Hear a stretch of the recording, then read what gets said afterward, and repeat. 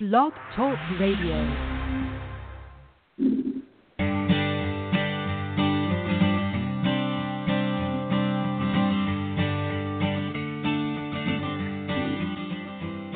Hi, and welcome to The Art of Film Funding. I'm your co-host, Claire Papin, along with Carol Dean, author of the best-selling book, The Art of Film Funding. Carol is also the founder and president of From the Heart Productions and the host of this show.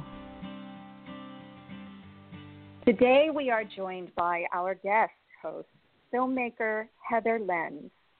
She enjoys telling true stories of trailblazers, underdogs, and people who have not walked the beaten path. Lenz is both known for her Kusama Infinity film, a feature-length documentary about artist Yayoi Kusama. It premiered at the Sundance Film Festival and received international distribution. Heather will be interviewing Elizabeth I.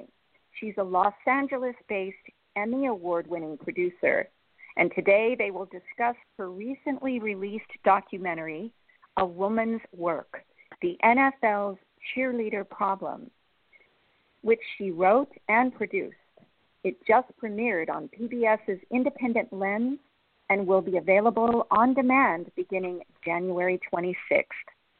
Heather and Elizabeth, I want to thank you both for joining us.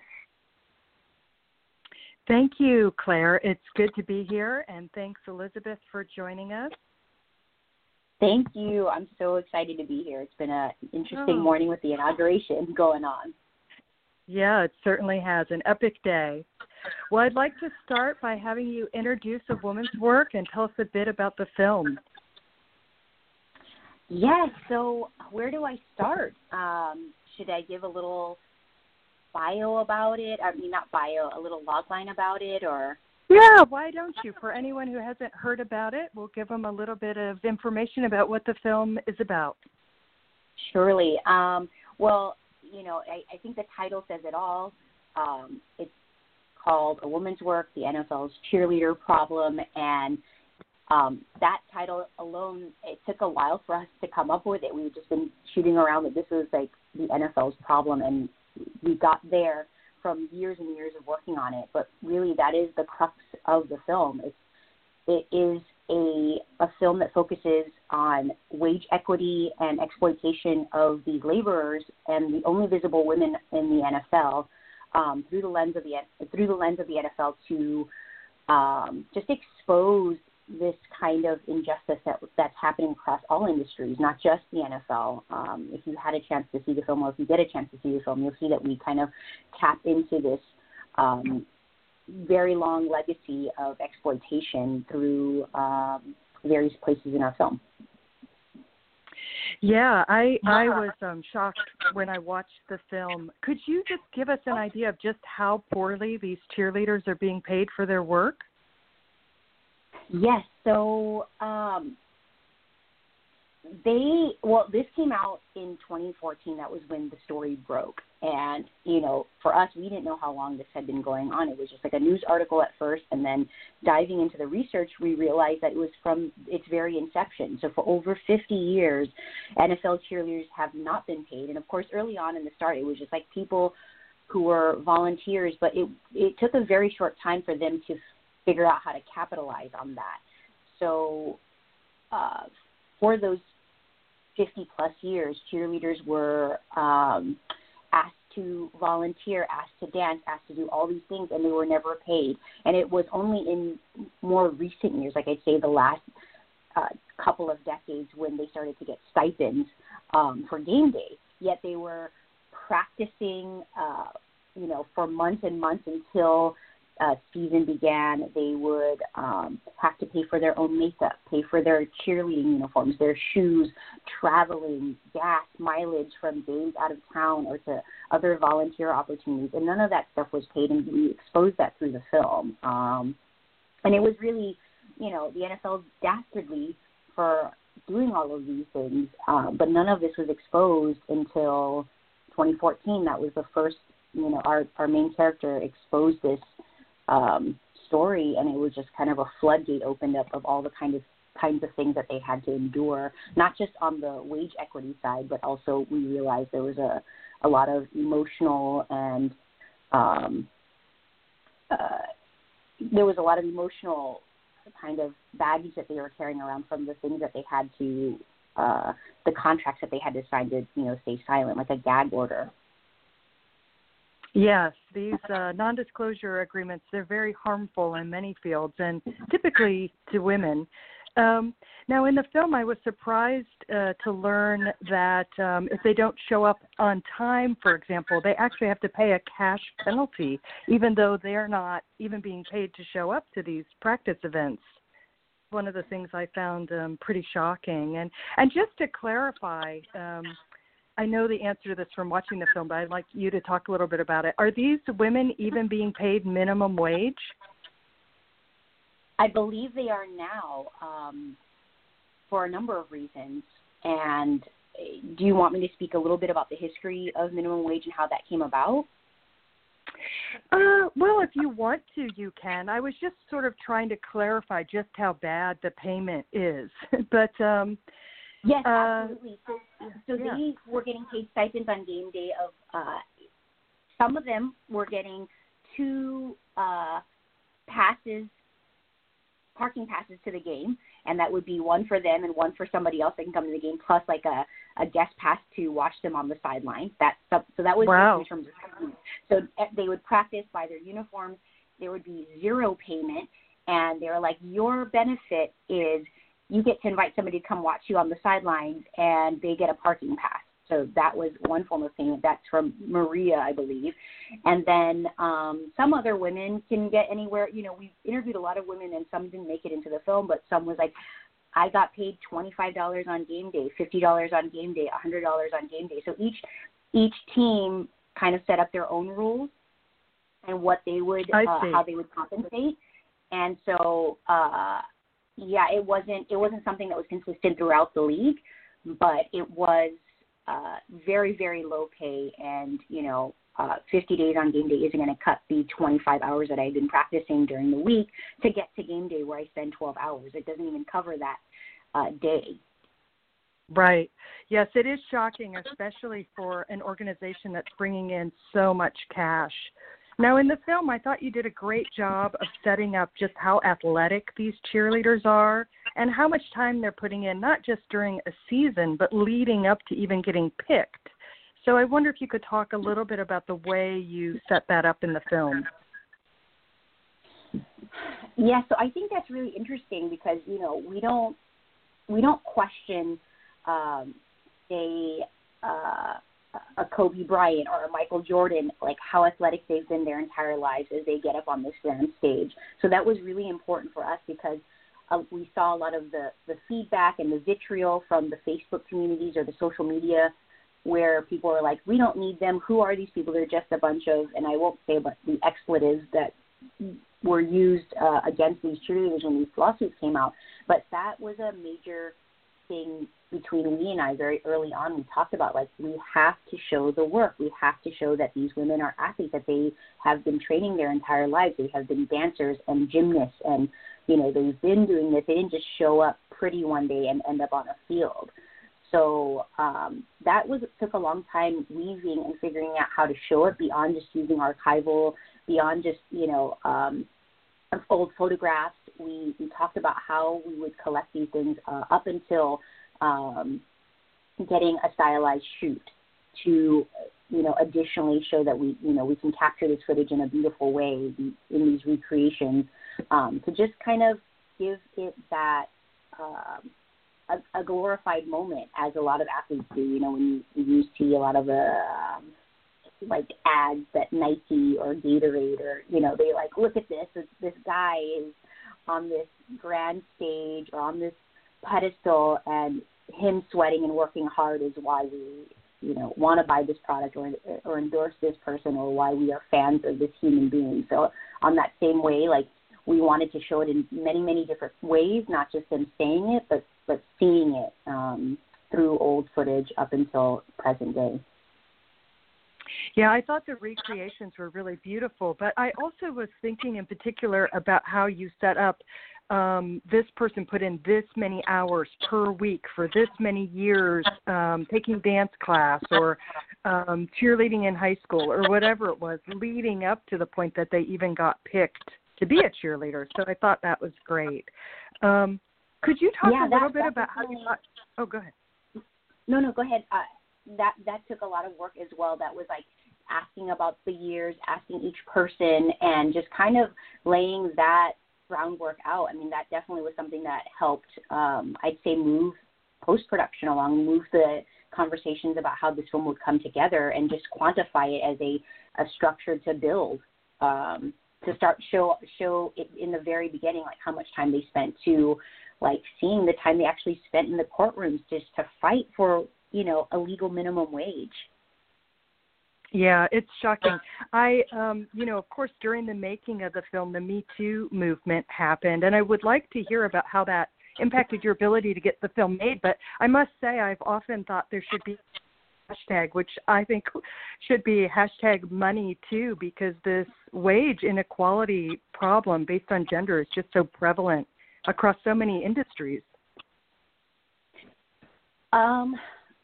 I would be remiss not to talk about how long we've been in this to get up to the Me Too movement.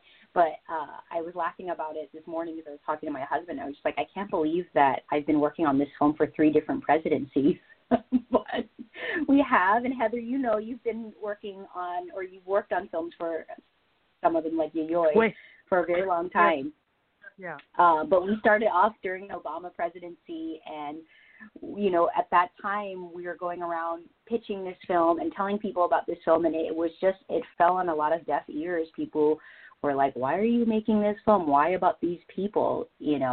What misogyny, what, we aren't in that space. Why are you talking about wage equity? Like it's, we're almost at parity right now. So it felt like nobody was hearing what we were saying, even though we knew there were like these great injustices across all these industries and specifically focused on compensation in the workplace.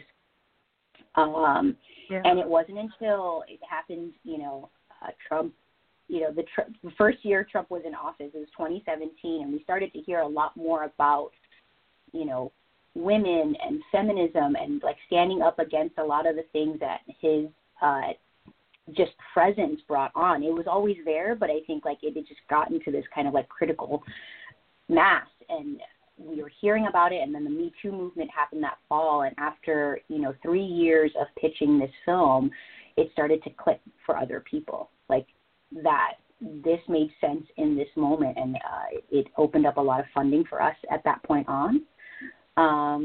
So we definitely benefited from strangely Trump being in office and putting these issues on blast. And I think a lot of the funders started to understand what we were talking about. So I think, I don't know what you mean about the Me Too movement, but it definitely ushered in a lot of funding for us, and the conversations got a lot easier with people we were already talking to that didn't quite understand the issues we were exploring. Well, yeah, it's great to hear. I know what a uphill challenge it can be to get funding for a film. So could you talk a little bit about how the financing came together? Who came in first? How did you get involved with ITVS?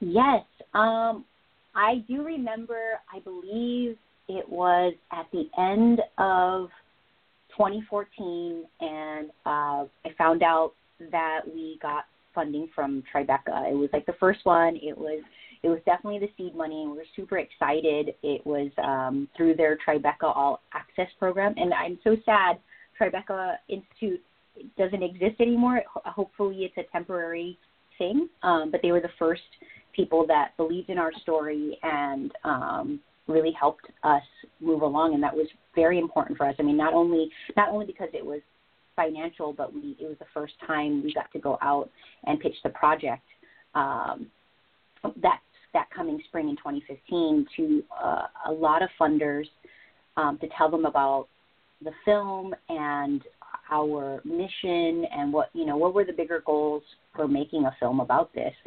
And then after that, I want to say that ITVS was the next funder. I don't remember everything because I think there are a dozen different people that had funded this film. And I don't remember the exact order, but I do believe it was ITVS next, and we got their Diversity Development Fund. So that was later in the year, I believe, in 2015.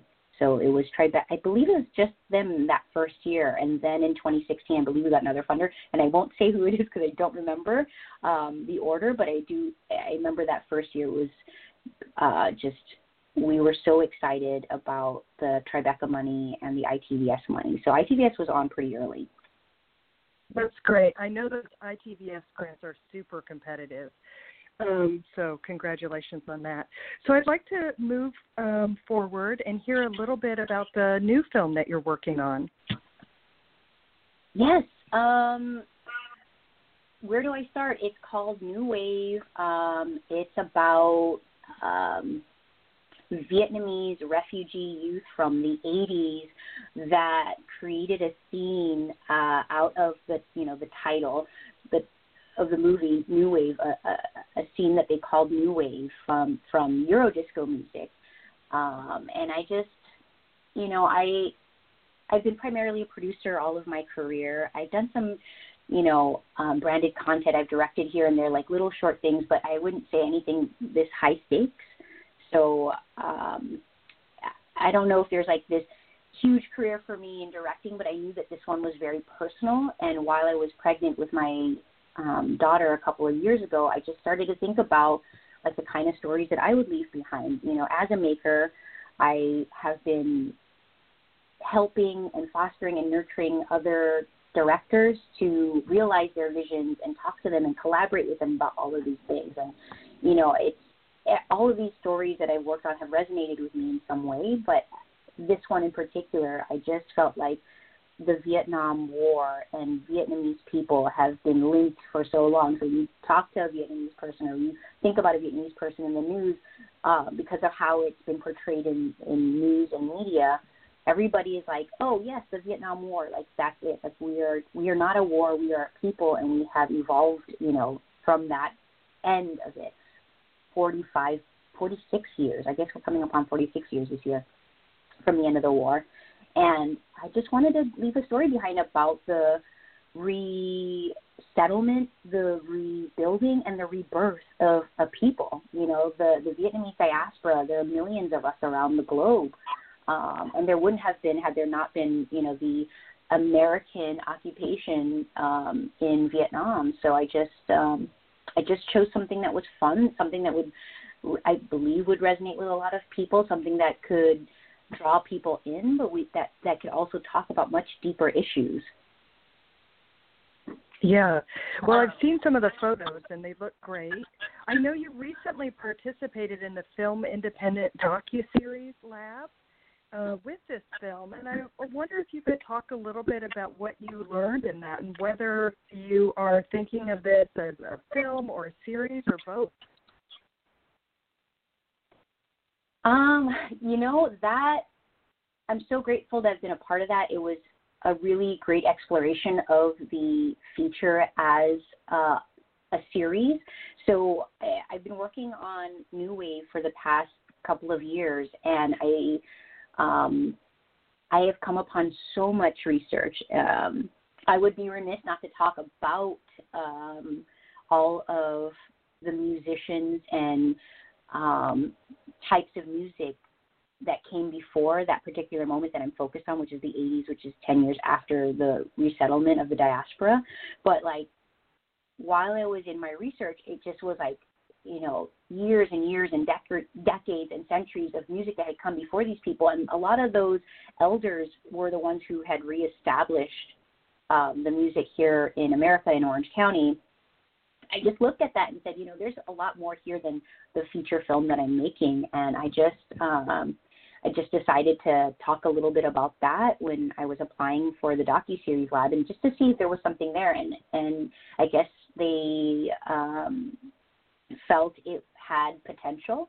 So being in the lab was just talking about how I could see it turning into a limited series. And I don't know.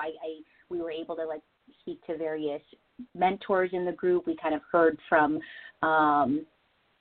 people that were established veterans talking about their experience making series, and we were able to share our pitches. So in a way, it was just to like hear other people's experiences and have a forum to workshop our pitches. So that's what I got out of the program. I don't know if I answered your question. Yeah, no. I know series are very popular right now, and I've been hearing a lot of people say, for example, that basically the trend seems to be making content that's very, I guess the word is addictive, where it ends with a cliffhanger and you just want to binge watch it. And that, for example, I've heard that shows that are more like have their own, beginning, middle, and end. For example, a series about the presidents, that doesn't have that sort of addictive thing happening. And so I wonder, is that something that you talked about in the workshop? I don't know if we talked about devices to use to keep people coming back, but we did talk about the machinations of how we could sustain viewership. So I don't know if we were talking about, like, it has to be a cliffhanger because, some people came in and they pitched a show on food or on farming. And I think that, very specifically, I think it's more episodic than it is serialized. So, of course, everybody says character is king, but, like, how would you drive, I guess, a show like Chef's Table, right? It's like really the character is for one episode, but you come back because you are food curious. So I don't think we really explored any of that. But if you're talking about my specific project, I think it would be I would be leaning into the strength of something that people have never heard about. People have never seen this, and like the music is fun and it's catchy, and it's just I guess if you're talking about, is there a cliffhanger? Did you do this or that? I'm like, I don't think so. I don't think there's anything really gimmicky about the story that I'm telling. It's like a piece of history that nobody's ever heard about and needs to be preserved. Yeah, well, I can't wait to see it. So for new filmmakers who are listening, what kind of advice would you give them, especially, with all of your producing experience? For example, when you're evaluating a project, what kind of things are you looking at to see if it's something that you want to get involved with that seems viable, like you can actually make it? I would love to hear any producing tips from you. I have always, and for better or for worse, used my heart to guide me in that place, and I still do. And I think now there's a little bit more of like using my head and my heart. But before it would just be like, do I like this person? Do I want to spend a lot of time with this person? So we spent so much time together. Like I'm not joking. We literally shared the same bed many a night to make this film because we're like, that's what we could afford on our budget. Or she and I, when the money ran out or before the money started, would like book a place and go film somewhere, and we would be sharing a bed. Right. And so that is one of those key things, especially in documentary, because it goes on for a long time. Unlike a fiction piece where you're in it for, at least in the aspect of production, for 3 months and then you're out. And so yeah, for me the first step is like, do you really like this person? Can you spend a lot of time with them? Do you have alignment? Do you share the same values? Or in a lot, you have to talk about a lot of these things, or at least for me, a lot of that. I want to know, where does this story come from? Why is this personal to you? Why do you want to do this? So I feel like a lot of it for me is first kind of like that dating phase, and you see if this is something that you can collaborate with and on. I think a lot of people have this misconception that producers are, I don't know, they do paperwork and they they find funding and that's the only thing. But no, we have you know, our hearts and our minds, and we're putting our lives into this thing just as much as the director, if not more sometimes. You know, the work continues on, and they, you know, they've done their job in the directing seat, and you're still here like supervising things going on. Like right now, I'm thinking about some friends that I spoke to recently about a fiction project that they're doing. And yeah, I think that if you can align with the story and it speaks to you, and you can align with the filmmaker and you believe that you share the same vision, or you can support the same vision, that would be the first place. Well, that makes a lot of sense. And do you have any tips about how producers and directors can best work together? I have been saying this for years, and really it's just, I think the best thing after you get past that first phase that I talked about is really defining the relationship. Really defining the relationship is writing all those things down, like who's going to do what, when will we do those things, like really just putting it on a timeline. I think the most basic thing that you can do is, like, let's say for a documentary, there are 3 deadlines coming up for a workshop and a lab and a grant, and who is going to be doing what part of it? How are we going to be doing it? When are we going to have check-ins? Kind of just the basic things that you think you would do for any job.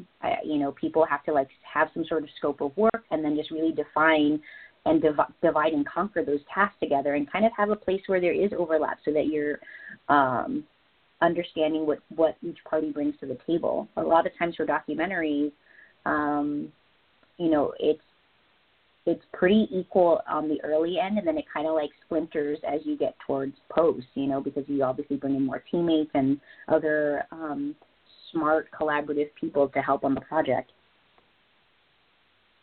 Yeah, that's great advice.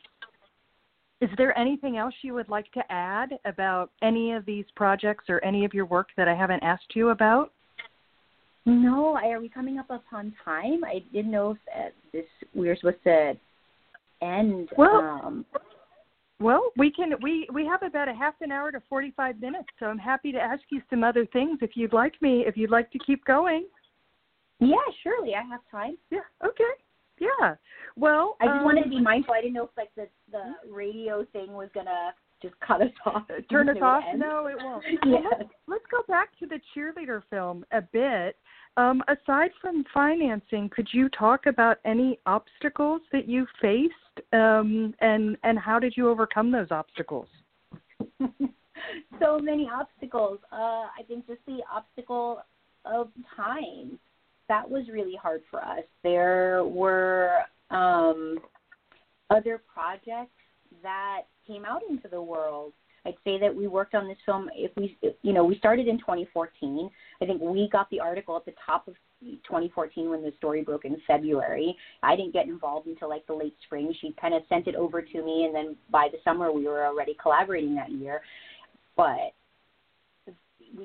and now it's 2021, so the film finally got broadcast on ITV, on PBS, on Independent Lens, and that it just took a lot of time to find the funding, shoot the film, and then get into post, and then do our pickups, do our stylized shoot, get, finish off the film, deliver it, and then now, we finally are at this place, but almost 7 years have passed. And I saw we've seen other projects come out into the world. I'd say they aren't of the similar topics, but it is of the same subject. Like there are cheerleader projects that have come out into the world, even though we started before them.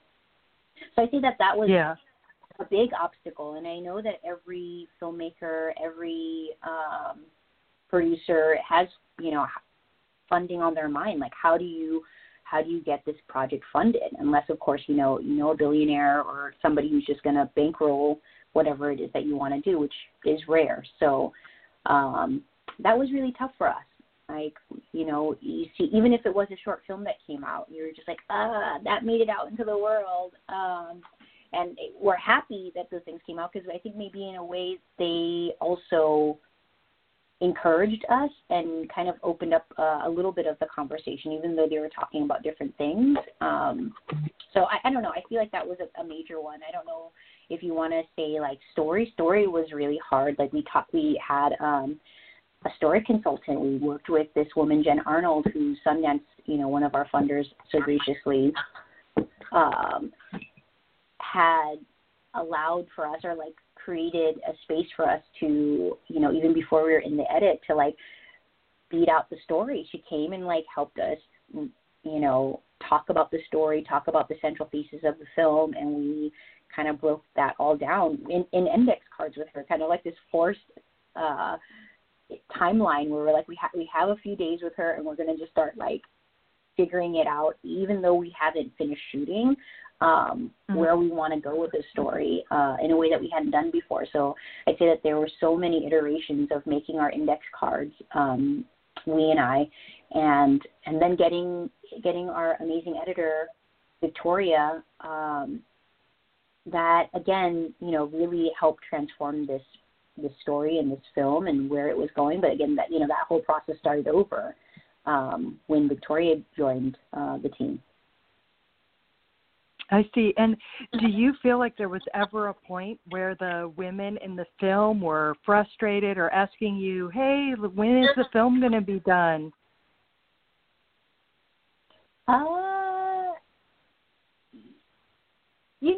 I'd say on the early side, it was more difficult, like building that rapport with them. I think that was a big part of it, is like,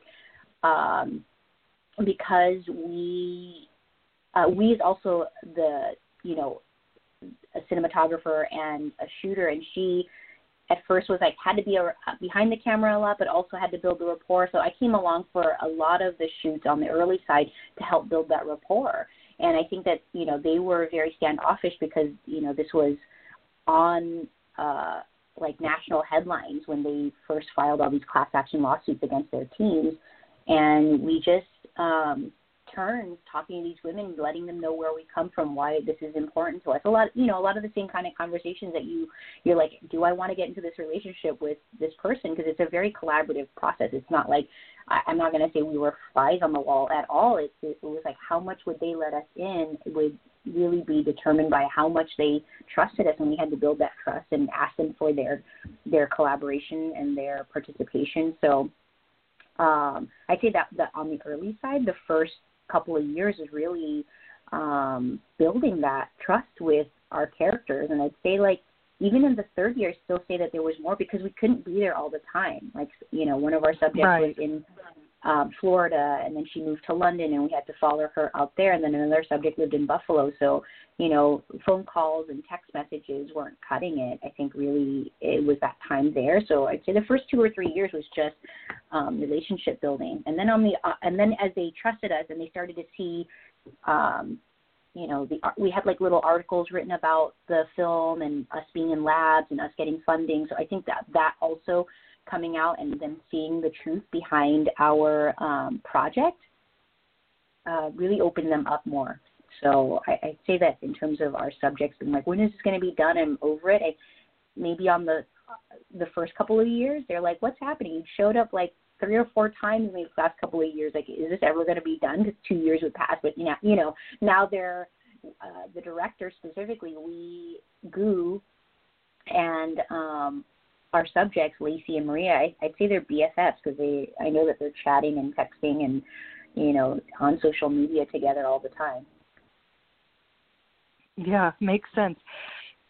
I know how hard it is when you don't have a lot of funding at the beginning of a project, and you're limited in the decisions you can make about what you're going to spend money on, and so it is really challenging. Could you talk a little bit about how releasing the film during a pandemic is going? Obviously, you've released other films at other times, and I'm sure you've had a lot more FaceTime with audiences and had the experience of people coming up to you from the audience talking about the film. But in this case, the Q&As and things are virtual. So could you just talk a little bit about how that's affecting things? Yes, well, I will have to say that we got very, very, very lucky. Our world premiere, our film was in competition at the Tribeca Film Festival in 2019. So that first 2019, I'd say almost a full year, we had the privilege to, tour the film around the country, show up a lot, have Q&As in person. So that was really, really gratifying. And I don't know, I feel like we didn't miss any opportunities on that side. In terms of the broadcast, I feel like it's a little different because our film was supposed to be out in 2020, but it was an election year, and I think we found out very early on that our film was slated for football season 2020 that just passed. And then they basically told us that we have to move it because of everything else going on in 2020 to the broadcast date that we had this past January 4th. So I don't know if we missed that many opportunities in terms of in-person, but I do think particularly right now because of the broadcast, we made it work. I'm sorry, every time I say we, I want to clarify that it's the director. The director did she did an excellent job. She kind of really masterminded how to have these virtual screenings with a team of really amazing women that have helped us with social media and marketing and planning these events. And they're still happening right now, I believe. Great. And this is a question or a topic people don't discuss probably enough. Could you talk a little bit about working with your composer on the film? Yes. I can't speak to that, but I know it was a very gratifying process for Weegu, the director, and Allison Newman. They spent a lot of time together, and our co-producer, Jin Yu Kim, made this introduction. I believe they were USC alums together, and so, she made this introduction to Allie Newman, and Weegu and her really hit it off. And I know that there was a lot of time spent in her studio, and she, out the gate, even with the temp music, really knocked it out of the park. And there was a little bit of collaboration with the editor in terms of how to refine the cues. So we worked in the film, and I know that there was still tweaking for our broadcast. So our broadcast was slightly shorter than our feature length. We had a 75-minute cut, and then it became a 56-minute cut for broadcast. So I know that there was some tweaking of the cues as well for the broadcast cut. Yeah, I also had the opportunity to work with Allie, and she was really great. I guess the last. I saw that on your film. Yeah. So I guess the last main thing I'd like to ask you about, we talked a little bit about it before, but what are really the components you look for when you're deciding whether or not to take on a project? I know you said you approach it from your heart, and now you think a little bit more from your brain, but if there were maybe 3 components you sort of want to check off on a box, what would they be? Okay, well, I will repeat myself again. Is that all right? Because it is going to be, do I want to spend a lot of time with, as a producer, do I want to spend a lot of time with this director? Because I know that is going to happen. There's just no way out of it. It can't be I love this project. The script is so good. And I straddle both narrative and nonfiction or documentary filmmaking. So whether it starts off with a treatment or a pitch or a pitch deck or something that they share with me, that is number 1. Do I want to spend a lot of time with this person? Number 2, do I like this project? Why do I want to make it? Why do I want to have skin in the game on this particular project? Because I know how invested I will be. And then 3, I wonder, I feel like those 2 are so big, and I think 3, I would think about it, I guess, from the business aspect. Is there an audience for this? But I'd say that it is the most minor part. If there was a pie and there's 3 parts to it, it's do I want to spend a lot of time with this person? Do I like this project? Will I love this project? And the third party really, is there an audience? I feel like that is the smallest part, because you just make the best film that you possibly can with the collaborators that you have, and the audience will come. I don't know if I'm working, if that sounds really, stupid, but I think those are the two parts that are really important to me. And the third part is like, can I get this out into the world where there be an audience? And that's kind of always like, I'm not thinking about that too much, because I believe that a good story will find its audience.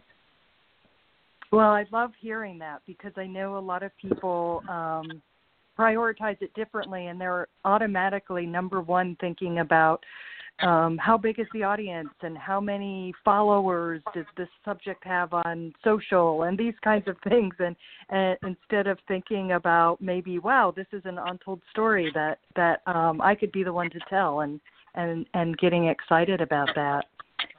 So I guess at this point, where people can watch the women's work film? Well, I do believe it's now you can get it on iTunes. So Great. you can get it on iTunes.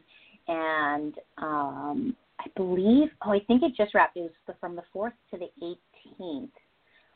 It was on PBS. I believe it'll come back out on PBS in some capacity again, but right now you can order it on iTunes.